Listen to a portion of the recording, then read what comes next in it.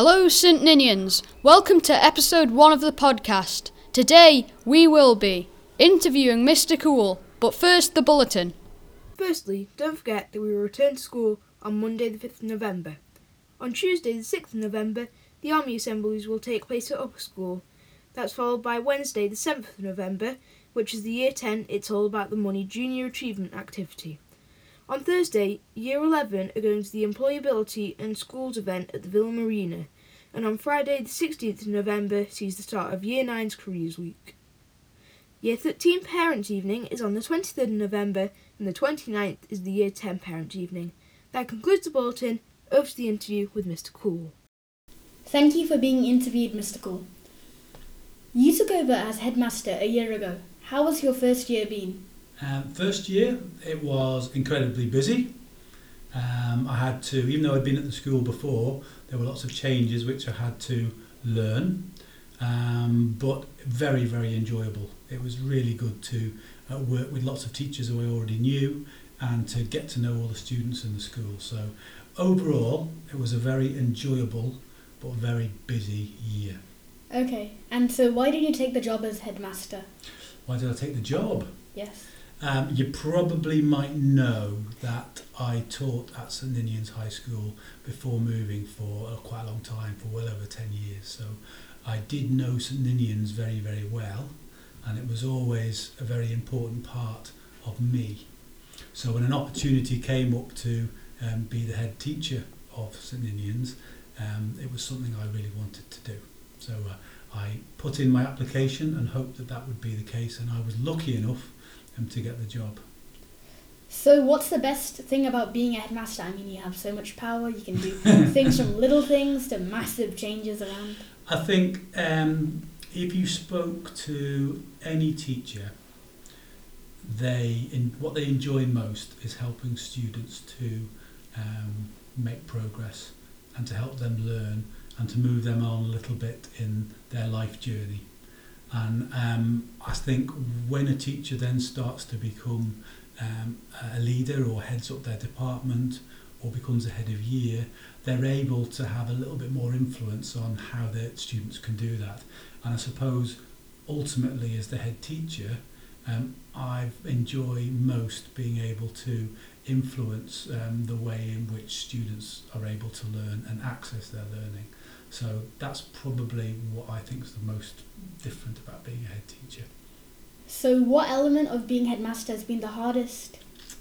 There's quite a lot of unpleasant things that go along with it as well.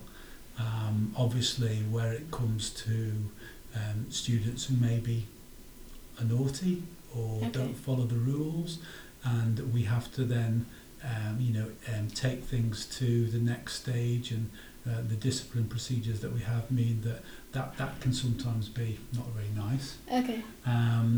If students have to be suspended or other things like that. No teacher or head teacher wants to suspend a student, but sometimes that has to happen. So those things aren't very nice.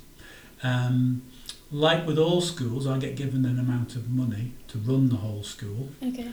And that's not a huge amount of money, so I have to sometimes make difficult decisions about how we spend that money. And in an ideal world, I'd like the government to give me even more money so I could, buy more things for the students in the schools. But that's sometimes difficult too. That would be great as well to get more things in the school. So, what subject do you teach? My subject is geography. I teach geography, and I do still teach geography. I teach Year 9 this year, and I taught Year 9 last year. It's something I very much enjoy doing. I used to be a head of geography here, and prior to that I was teacher of geography in a number of different schools too. I have also taught in the past games, I've taught mathematics, and I've also taught a little bit of history, but that was a very long time ago. I didn't know that you were teaching so many things. I just thought you were a geography teacher. So you made huge changes to your awards event this year. How do you feel it went? I think they went very well on the whole. I think it was some of the thinking behind the changes were to hold it in a bigger venue so that we could have students from all different year groups there. And I think that worked really, really well. It was nice for me to be able to look out across the whole of the Royal Hall and the Villa and see students all the way up from, it was year 8, wasn't it, all the way up through to 6th form, as well as having parents in that. We would not have been able to do that if it had been held in our sports hall as we'd previously been done. So I think having, particularly other schools, they have their whole school on one site. So whether it's Ramsey or Ballacameen or QE2, they spend every day of their school all together in their building. Here at St Ninians, because we've got our upper school on the top of Bray Hill and here in our lower school, is that we're separated for almost every day of our time at school. So to come together, I thought was really, really important, and that new awards presentation allows us to do that. It did go really well. I enjoyed it as well. So one of the most controversial things that you've done is change the behaviour policy. Why did you do that? When I first started as head teacher, you may or may not remember, but I sort of asked the opinions through surveys of students and teachers and parents as well, what they felt was good about the school and what they thought might need to be improved. And when I got all the results through and all the answers that people gave me, it was clear that quite a lot of students, quite a lot of teachers, and also quite a number of parents highlighted the fact that there was quite a bit of low-level disruption sometimes in classes, and that there were some issues with behaviour in corridors and things. So there's no way that I could have read all that and just thought everything's okay. So after reading all those things, it was important that we did something about it. So we did spend quite a lot of time looking at different ways in which we might tackle that. And I think what's really important is that everybody in the school, the students and the staff, know that the most important thing is the learning that goes on in classrooms. And anything else, all the other policies we have, are just supporting that. So our Ready to Learn policy is just a policy which is there to make sure all the students are able to be in the best possible frame of mind and have the best possible conditions to help them learn. So that's where that came from. And I'm hoping and I feel that it has had that desired effect, and that we've got less students being involved in behaviour that maybe isn't helping them learn. I agree with that as well. A lot less students have been behaving rudely. So a lot of people want to know when the rewards section will come into ePraise. Can you tell us anything about it? Yeah, a little bit, in that it's at the moment what you're able to do obviously is do all your good things in your lessons, and you do all your good things in clubs and for sports and music and all drama and all those things, and you'll be getting your points that are being allocated. I hope you've all got lots already. And now eventually what will happen is those points will or can be used for different things. Clearly you get your accolades and you get your other prizes as such, but we will be developing I suppose what we call an online shop, really, where you'll be able to exchange some of those for different things. It might be vouchers, it might be if you like, a credit towards tickets or other things. We'll also have some reward strips whereby you're only eligible to go on them if you've got a certain number of ePraise points and things like that. So that will happen through the course of this year. Exactly when it will be in place, I don't know, but we're building that. Okay. But it is coming. That's great. That's great news. So what do you plan to do next? As headmaster. Next, you mean do you think there's going to be another big change? Is that what you think? Yes, something like that.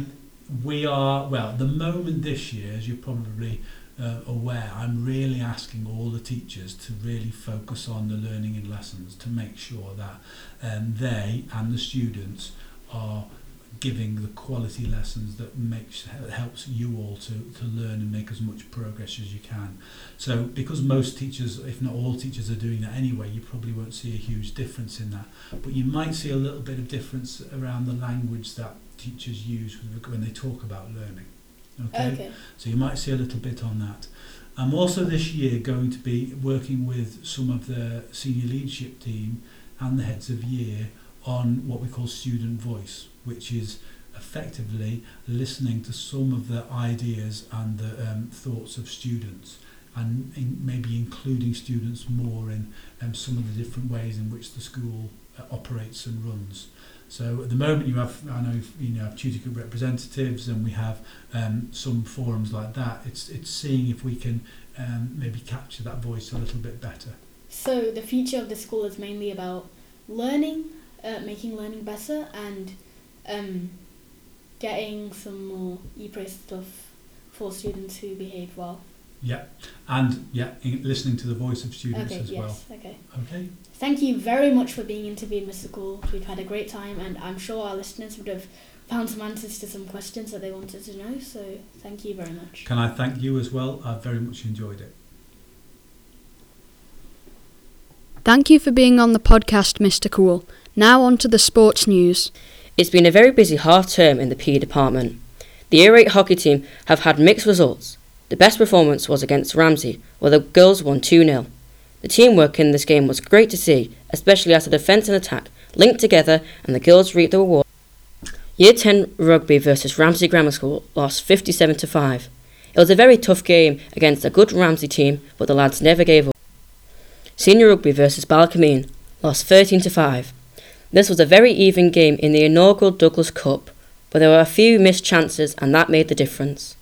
The seniors do, however, progress to the semi-finals against Castle Rushen. Thursday, 25th October, so the first annual Douglas Cup in which St Ninian High School seniors played rugby against Bala.